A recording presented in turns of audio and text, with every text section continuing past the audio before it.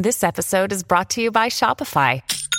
Forget the frustration of picking commerce platforms when you switch your business to Shopify, the global commerce platform that supercharges your selling wherever you sell. With Shopify, you'll harness the same intuitive features, trusted apps, and powerful analytics used by the world's leading brands. Sign up today for your $1 per month trial period at shopify.com/tech, all lowercase. That's shopify.com/tech.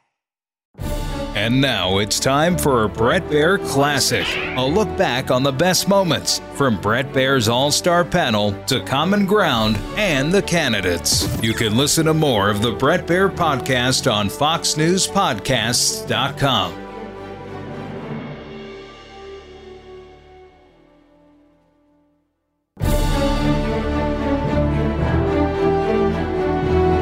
Fox News Podcasts presents the Bret Baier Podcast, Common Ground. There are a number of senators on the Republican side that continue to want to find common ground. We emphasize the conflict and controversy sells, and I think it's a problem because most Americans look at Washington and see something that's broken. Why don't we look for ways that we celebrate what this country is capable of doing? It's amazing what you can do when you get off social media and you start talking and communicating with one another because there is common ground. With Fox News chief political anchor Bret Baier. On a special edition of Common Ground, we are joined by New Jersey Democratic Governor Phil Murphy and Utah Republican Governor Spencer Cox as they discuss the mental health crisis in the nation and the danger of TikTok and China influence. Later, we have Florida Congressman Republican Byron Donalds and Democrat Jared Moskowitz as they find common ground on government spending and the debt limit. Perspective from governors. Joining us this evening, New Jersey Democrat Governor Phil Murphy. He's the chair of the National Governors Association. And Spencer Cox, governor from Utah, a Republican, the executive vice chair of the National Governors Association. Governors, thanks for being here. You know, you wrote about this D.C. meeting, Governor Cox, that it helps federal officials cloistered in D.C. understand the real-world impact of federal policies. I'm wondering, you know, we get these common ground segments, how you see eye to eye with Governor Murphy on big issues. Well, we've been very fortunate to work together now for several months, and we found a lot in common. That's the thing about governors working together. We actually have to implement these policies. We're where the rubber meets the road, and we have 50 governors, and we do tend to work together. It's been said we're the last adults in the room when it comes to politics, and I think that's true.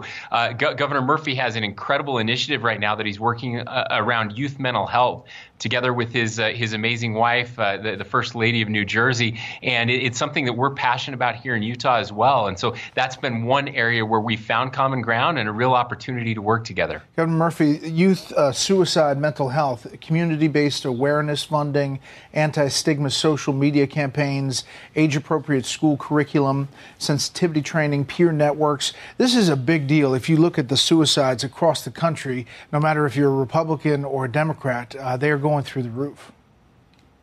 Amen, Brett. And I would echo everything that Governor Cox has said.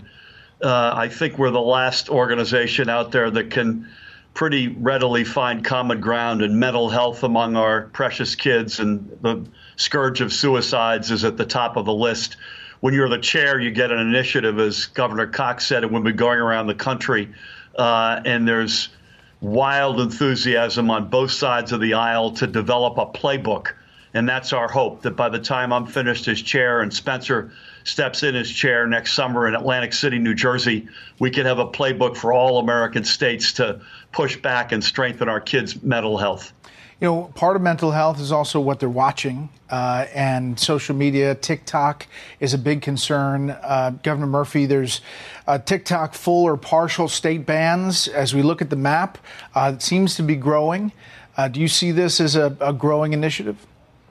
I do. And then Governor Cox and I put out what I would call a best practices note in our NGA capacities a couple of weeks ago, because each of Utah and New Jersey has taken steps. And I worry about it at two levels. One is the care and preserving of private data. in this whole balloon craziness just further underscores the fact that when you're dealing with the Chinese, you're going to be very careful with your data. And then secondly, more relevantly to your question, is age appropriate. You know, they're claiming things are appropriate for a 12-year-old, which as a dad, I would just say is not even close. So for both of those reasons, we took that step, and Governor Cox took a similar one. You know, you mentioned the spycraft, this balloon, and all the coverage around it. Another governor, Montana's governor, spoke out about how he really didn't get a lot of briefing from the federal government. Take a listen. We're just, Senator Tester, myself, the entire delegation in Montana are asking some very simple questions. When did you learn about this spy balloon? Why weren't we notified? Why wasn't action taken sooner?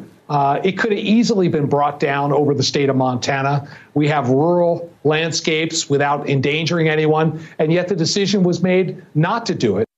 Governor Cox, you know, as governors, how do you handle that? I mean, this is obviously a federal issue, big picture, and there are going to be a lot of questions up here on Capitol Hill, as we've talked about in the show. But you want to know, right? Sure. Yeah. Well, and I appreciate you talking about TikTok. We all have a Chinese spy balloon in our pocket when we download that app, which I'm a little more worried about than this other balloon. But that is part of the problem.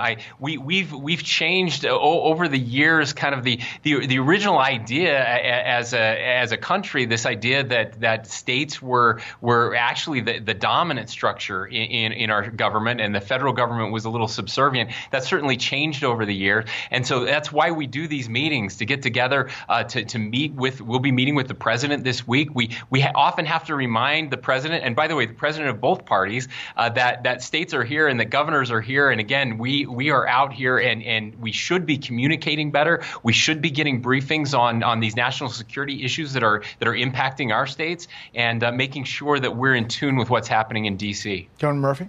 Yeah, listen, I would just echo something that we say a lot. Governors have never mattered more. I also am a former diplomat. I was the U.S. ambassador to the Federal Republic of Germany. So through that lens, I've also got a different perspective on how the Chinese operate. But more broadly, I think our country works at its best when it's and both. When it's both a strong federal government, and I give the president a lot of credit, and when we've got governors who are unleashed and able to achieve their highest aspirations for their residents.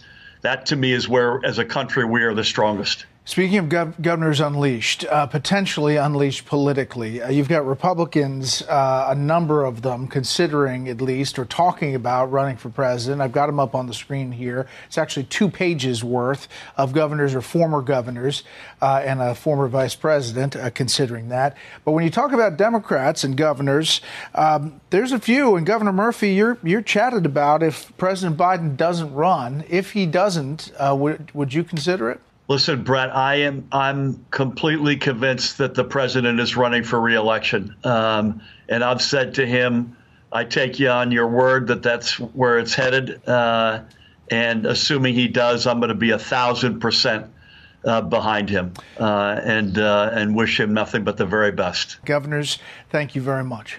Thank you, Brett. All right, we're going to take a quick pause here. We'll be back after this.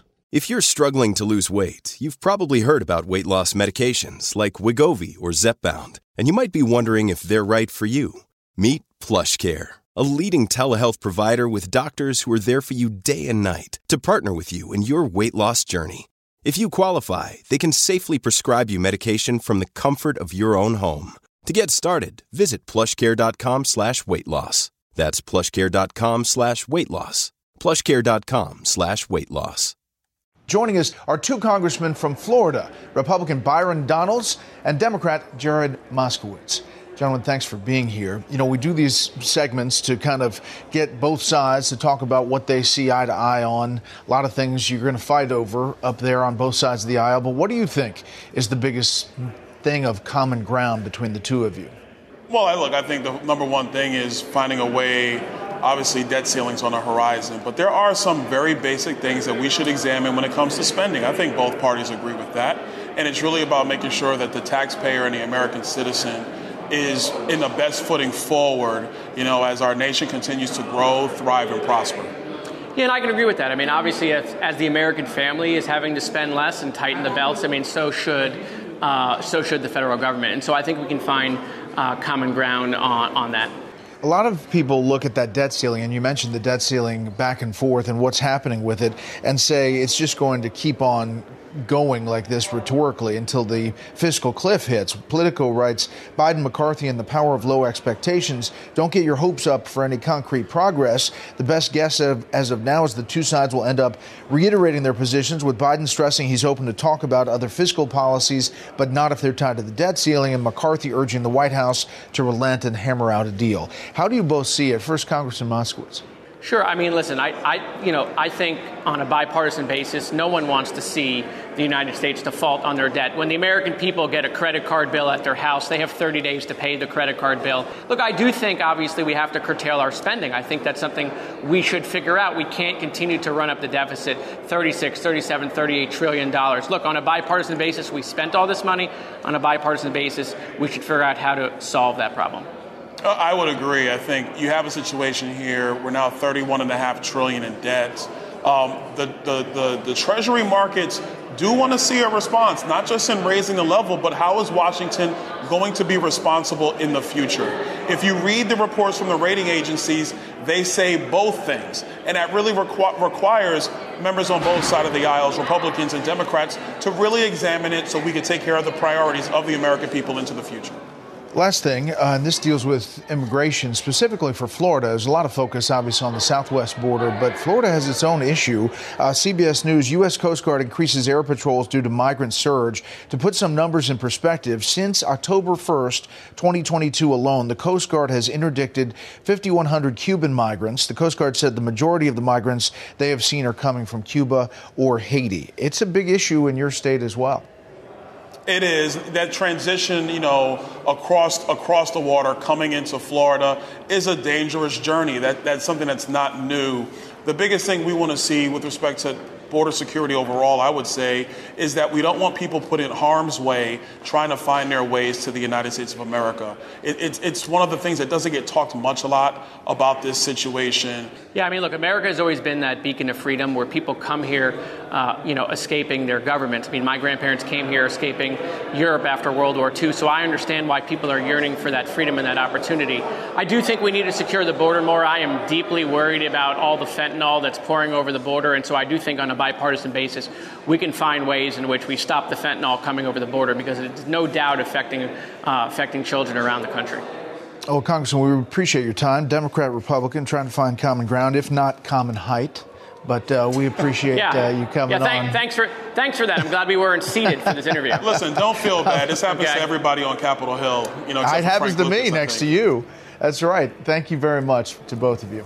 Listen ad-free with a Fox News Podcast Plus subscription on Apple Podcasts, and Amazon Prime members can listen to this show ad-free on the Amazon Music app.